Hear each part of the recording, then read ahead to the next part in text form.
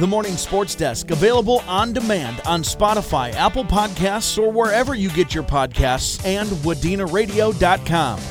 It is the Morning Sports Desk for Thursday, January 11th. My name is CJ Baumgartner. Corey Tackman, my co-host on this Morning Sports Desk podcast. You can find it on Apple Podcasts, Spotify, wherever you get your podcasts, as well as wadinaradio.com. Corey, a decent amount of stuff we have to talk about today. Let's dive right in to high school girls basketball Park Region Conference matchup up in Sebeka. Yep, Park Region Conference, girls hoops. The Sebeka Trojans will host the Pillager Huskies. Trojans, the home team tonight. They are 3-8 overall. They will play come tournament time in Section 5A. They're 2-3 in section play on the regular season so far, and still looking for their first Park Region Conference victory. They're 0-5, and we'll go through the Park Region Conference standings here in just a second. Some other details: 1-4 on their home court this year are the Trojans. 2-4 away from home. They've not played a neutral site game. QRF rating 29.4. They're 91st in Class A girls basketball. The Trojans have lost 4 straight games, CJ, to 4 pretty nice basketball teams. Going back to December 21st, a loss to Walker Hackensack Akeley, just a 3-point ball game. A loss 57-51 to Bertha Hewitt, and we know how senior laden heavy that Bertha Hewitt team is. A 68-35 loss to Monaga, who we found out this week is quite good, and Pelican Rapids, historically pretty good, 63-36 loss there. Their last win came back on December 19th, a 66-45 victory over Hill City Northland. So, looking for their first Park Region Conference victory of the season and looking to break a 4-game losing streak. The Pillager Huskies on the road tonight are 2-8 overall. They represent Section 7 AA and the Park Region Conference. 1-2 in section play, 1-4 in conference play. They're 1-5 on their home court, 1-3 away from home. Their QRF rating is 23.6. They're ranked 113th in the class. It is 2, 4, 6, 7 losses in a row for the Pillager Huskies, that dating back to December 8th. Losses to Henning, Pine River Bacchus, Verndale, Staples, Motley, Crosby, Ironton, Wadena, Deer Creek, and most recently New York Mills. Their last win, Tuesday, December 5th, a nice 62-59 victory over Bertha Hewitt. Both teams obviously out of the Park Region Conference. Monaga, the top team in the PRC. They're 6-0 over in conference play, 9-1 overall. The Braves averaging over 62 points a game and giving up just 39 points a game. Then it's Verndale at 5-1, Wadena Deer Creek at 4-2, New York Mills 3-2, Henning 2-4, Bertha Hewitt and Pillager each at 1-4, and then Sebeka 0-5. Very quickly, the Sebeka Trojans are averaging 50.5 points a game and giving up 58.5 points per game. Pillager averaging 44.8 points per game and giving up 61.9 points per game. So that's what's at stake tonight. Trojans looking for their first conference victory. Each team looking to break up a pretty long losing streak. And I guess you would say in this instance, why not us? Why not now? That's on the Superstation tonight, 7:15 pregame. 7:30 tip-off. I almost said first serve. 105.9 FM, the Superstation K106, on your Superstation K106 app and at wadinaradio.com. Well, yeah, and you mentioned it, Corey. You talk about two teams that are, I don't want to call it the dog days but when you just have a point in the season where things aren't going right, it feels kind of like it's been forever since you've got your last win. So for both of these teams tonight, they're just trying to get back in the right direction, and a good opportunity to do that. So it should be a good one tonight up in Sebeka. So we have a couple other state things that we need to talk about. One is in the NBA with the Minnesota Timberwolves. So we talked yesterday about how the travel situation was going to work with them flying up to Boston in the afternoon instead of at night because of like tornadoes in Florida and a giant rain and snow monsoon in Boston or something like that. So I said right like towards the end of the podcast yesterday, I said, don't be surprised if like Mike Conley just doesn't play in the game because, he doesn't need to prove anything. And Mike Conley didn't. And Rudy Gobert didn't either. He was ruled out with hip soreness. Mike Conley just says rest. But again, I think both of them are kind of like, you know what? We don't need to prove anything by having you guys out there tonight. It's a weird situation and they'll figure it out. And I fully expected last night watching that game in Boston, best team in the NBA. I don't think the Celtics have lost a home game yet this season, or maybe have only lost one or something. Like they're outstanding at home. And I fully expected getting halfway through the third quarter and just shutting the game off. Like I'll watch until things get out of hand. And then I'm going to, change the channel and kind of move on with my night. No, the Wolves took them to overtime and they ended up losing. And we can dive into that late part of the game because I think there are a couple takeaways. But, I think number one is a great effort on a game they totally could have just mailed in. We talked about it yesterday. That's one, like, it was going to be a near impossibility to go into Boston and win with all those extenuating circumstances. The one thing that they had going for them was that the Timberwolves are good and Boston is good, and you're going to gear up a little bit to play a good team.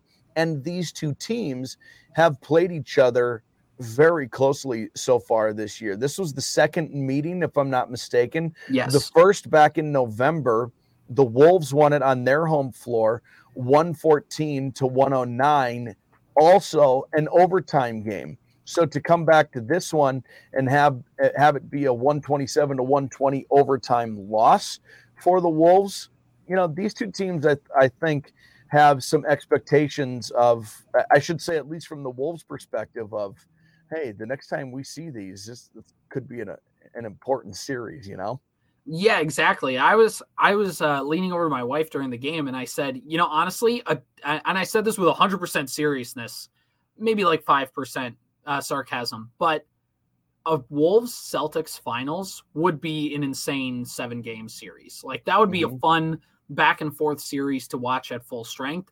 And again, the Wolves didn't have Conley. They didn't have Gobert and that happened, but also the Wolves are still talented without those two guys. Ant and Cat are still great. So have Jaden McDaniels on defense. You have guys that can do some stuff and they made it a game late. I know there were some people that got after the game. They're like, well, the Wolves almost proved to me they could be contenders. They only took Boston to overtime and had like a 5-point lead at one point in overtime without 2 of their 5 starters. But no, they're not proved to me that they're a real legit finals team yet.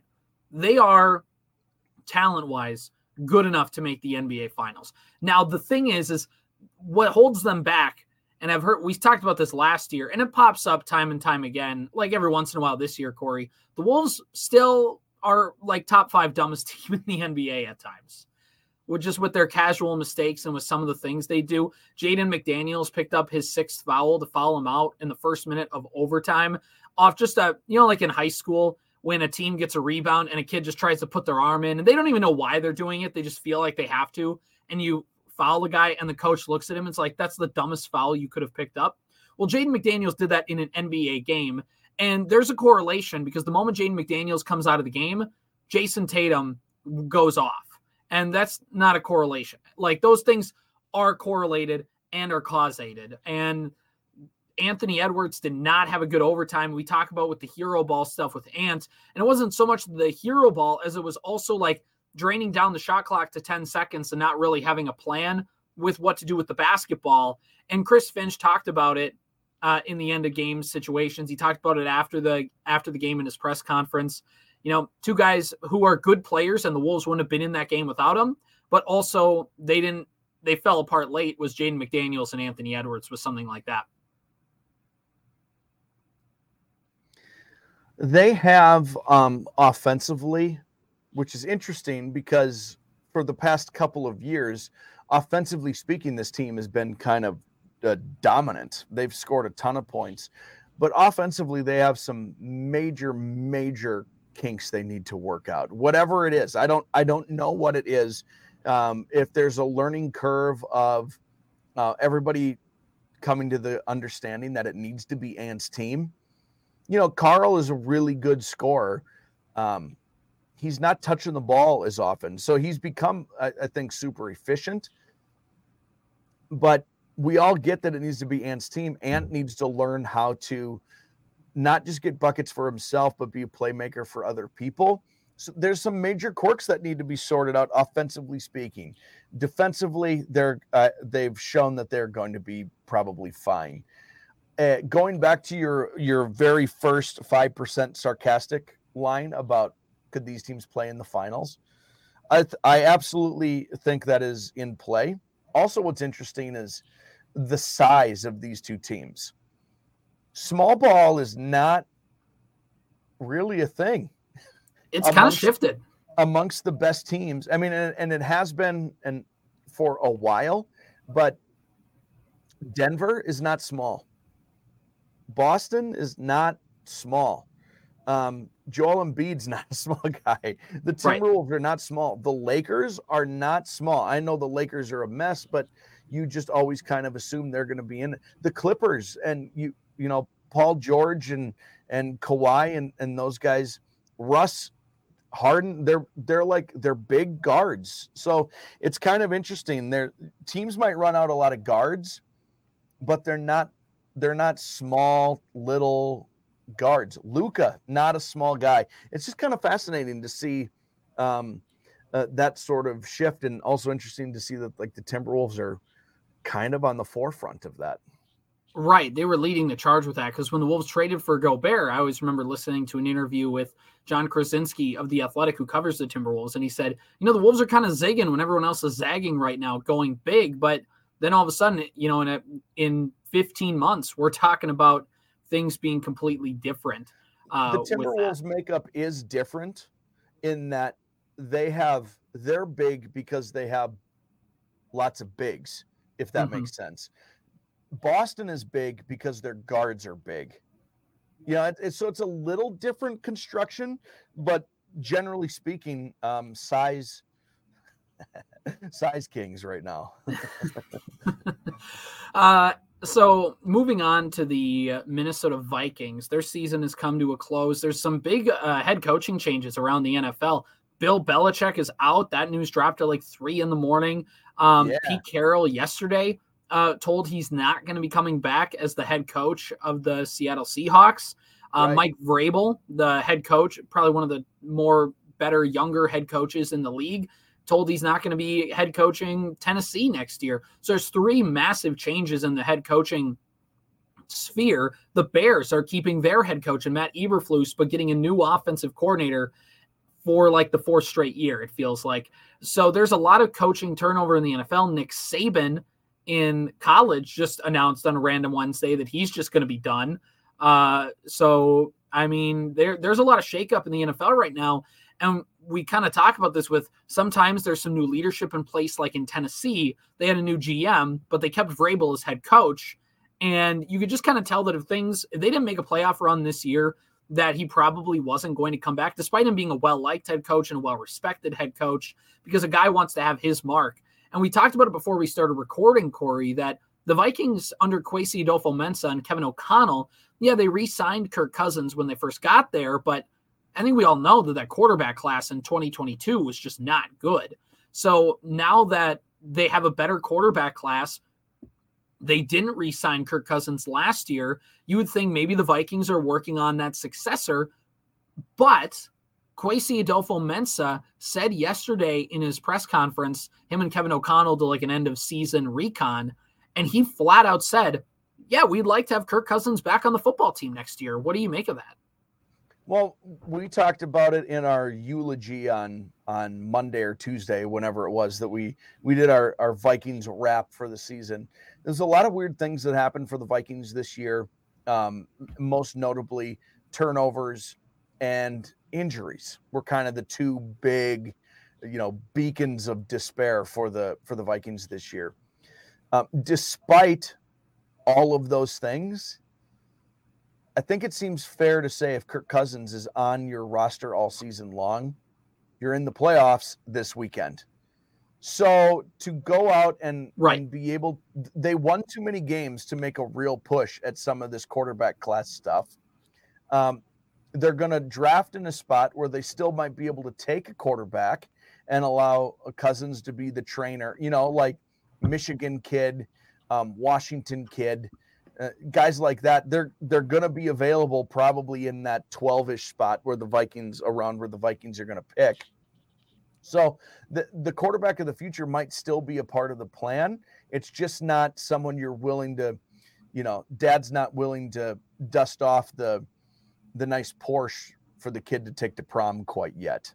Yeah, and there's an interesting discussion that I think is for another podcast just because of where we're at right now timing-wise, but there's a good discussion of if you get a quarterback, if you're going to sign Kirk Cousins, do you draft a quarterback early or do you trade up for one especially? And that's a conversation for another day, but Kwesi Adolfo-Mensah, here's the quote from Kevin Seifert of ESPN. He says, "I think I've been pretty consistent with that. I thought we were playing pretty good football before he got injured. It's the most important position in sports." And, that's fair. Here's the second part of that quote where I think things get a little bit more interesting. He says, "Now, ultimately, it always comes down to, can you find an agreement that works for all sides and all those things? But as a player, it's certainly my intention to have him back." So when you look at that last part, it's certainly my intention to have him back. There's a lot of people that are going to glom on to just that sentence. And I think we need to kind of take a step back and look at the full quote, and especially that second half of the quote when he says, it always comes down to, can you find an agreement that works for all sides? According to a report a year ago, Kirk Cousins' team-friendly discount was going to be, I don't want as much money as Daniel Jones has because he got that massive contract. I'll take less than Daniel Jones, but I want it fully guaranteed, which has been Kirk Cousins' staple since he's been a Viking, is having a fully guaranteed contract. Respect it. But that's going to be the thing. When they hear Kirk Cousins said a couple days ago he's willing to take a hometown discount, that doesn't mean he's playing for $5 million. He was going to get paid. He's just maybe not going to get paid $40 million. And maybe that's enough to make the Vikings keep him. I don't know. But I don't know. I think that there's a little bit more meat on that bone than just, well, I guess Kirk Cousins is just coming back. Yeah, I think it's fair. And I don't think they're lying when Kwesi says, I want Kirk Cousins back. Right. I don't think Kirk is lying when he says he'd like to come back. I think both of those things can be true. And also what can be true is Kirk has a number and the Vikings have a number. And if they can't agree on a number in between those things, he's not going to be the quarterback. Kirk Cousins, there's a lot of things to his storied career, to the story of his career. It's not maybe the first chapter on his career, but chapter number 2 on this book is how patient and diligent he was in getting that fully guaranteed contract with the Vikings the first time. He set a brand new tone for the entire league and quarterbacks in particular about getting paid in the NFL. If you are the trendsetter, you're not just going to abandon that. Right, exactly. And look, I'm not saying I don't want Kirk Cousins to come back. I'm not saying I do want him to come back. I want to see how this plays out because the Vikings, they're a little bit more free in the salary cap game. But again, they freed themselves up, not just for Kirk Cousins. They freed themselves up because they got to re-sign Justin Jefferson. And they got to potentially re-sign Danielle Hunter. And they potentially got to re-sign Christian Darrisaw. So there's some things that are coming up down the pipe that they got to prepare for as well. The Vikings, I think upon last check, have maybe like $37 million in free cap for free agency, but that's not all going to be going towards free agents. That's going to go towards keeping some of your own players in-house. So there's going to be a lot to finagle with the salary cap game. It's going to be a fascinating offseason and one that will set the tone for the franchise for the next 5 years. You talked about JJ. JJ is going to help a lesser quarterback. Right. You talked about Darrisaw. Darrisaw is going to help a lesser quarterback. There is a reason why Cleveland for a decade and a half kept re-signing Joe Thomas because they could never figure out the quarterback spot, but at least they knew they were going to give that quarterback a decent chance as far as protection goes. Is that, I don't know that you want to be comparing your favorite franchise to Cleveland of decades. I don't know if that's the comparison we're looking for, but having a guy like Darrisaw compared to an aging Kirk Cousins who's coming off of significant leg injury, who's more important to you? Exactly. And again, this is like, we could spend a whole podcast talking about this, and Vikings Twitter, Vikings Facebook set ablaze. It's going to be a very intriguing offseason. We have a whole lot of meat left on this bone that we don't want to waste all in one episode. Corey, there's one last Vikings note that I want to talk about before we wrap up the morning sports desk today. And that is that the Minnesota Vikings are going to be playing in London. So all that money that was spent on US Bank Stadium, the Vikings lose a home game this year, and they're going to be going to London. Opponent to be determined. But the Vikings, along with a couple other different teams, are going to London. I can't remember which team. Maybe the Dolphins are going to Germany to play that game. And let me put it to you this way. The London games are a cool novelty. It's really cool. But when your favorite team has to play in it, you are not about it at all. No, I think you're I disagree. I think it's not a cool novelty. I think it's a trinket store on a highway on a road trip that you just have to go to the bathroom somewhere. So you like, let's pull over into this gem store and see if I can find an agate. You know what I mean? Is catching strays here. Exactly. I don't like the novelty of it. I never really have. I also don't like Thursday night football. It's cool for their fans. There are some real fans, especially in Germany. There are some real major NFL fans in that country. Yeah, it stinks. It stinks when you now. Hopefully, because there's an odd number of games now, and weeks, that at least you're still getting an even number now of home games to road games when you lose one. So that is, I guess, a little bit of a benefit, but it stinks to lose a home game just to go to Old Blighty. Exactly. So yeah, I mean. And they again, also have a third place schedule, so they're not going to play anybody great, which is helpful. And the thing about the London games is they've realized with the time zones, why don't we have a game on at 10 in the morning as people are waking up 9 in the morning, which again, cool novelty. But there's 5 of those a year where you're like, oh, again, make it a once a year thing. Because also, now, I'm not a big fantasy football guy. So it's very infuriating for me when I'm like, oh, I'll check my lineups every day at 11. And I realize that 2 of my players have already started that I wanted to bench are now, or a guy I forgot to play again because his bye was the week before. All of a sudden he's on my bench. Again, it's a cool idea, but I think they've just overindulged in that well a little bit too much with that. So anyway. Yeah, I hate it. Plus, how am I supposed to go, confess my sins to the Lord if I have a football game I'm supposed to wake up for at 6 a.m. or whatever? It's stupid. I don't like it at all. Right, exactly. It's like, honey, get in the car. We're going to go to church. It's like, no, not right now. Kirk Cousins is a big 3rd and 8 right here. I have literally never watched a Europe game. Ever. I've watched 0 of them in my entire life. Even when the Vikings were in, because they've been in a couple now. Haven't seen them. Interesting. How? I got things to do on a Sunday morning, places to be, people to see. I was going to say, are you just in bed? Sometimes I'm sleeping. You wake up and you're like, wait, it's halftime? Yeah, I've never. No. Yeah, Dusseldorf. They love their football. Bottle of water in a British accent. You ever seen those memes where it's just like, it's like a B followed by a bajillion O's and 4 apostrophes put in between them. Yeah, bottle. I have a terrible English accent. I cannot do it, so it can only be offensive. So let's try it again. Bottle. This has been the Morning Sports Desk for Thursday, January 11th. The Morning Sports Desk, available on demand on Spotify, Apple Podcasts, or wherever you get your podcasts, and wadinaradio.com.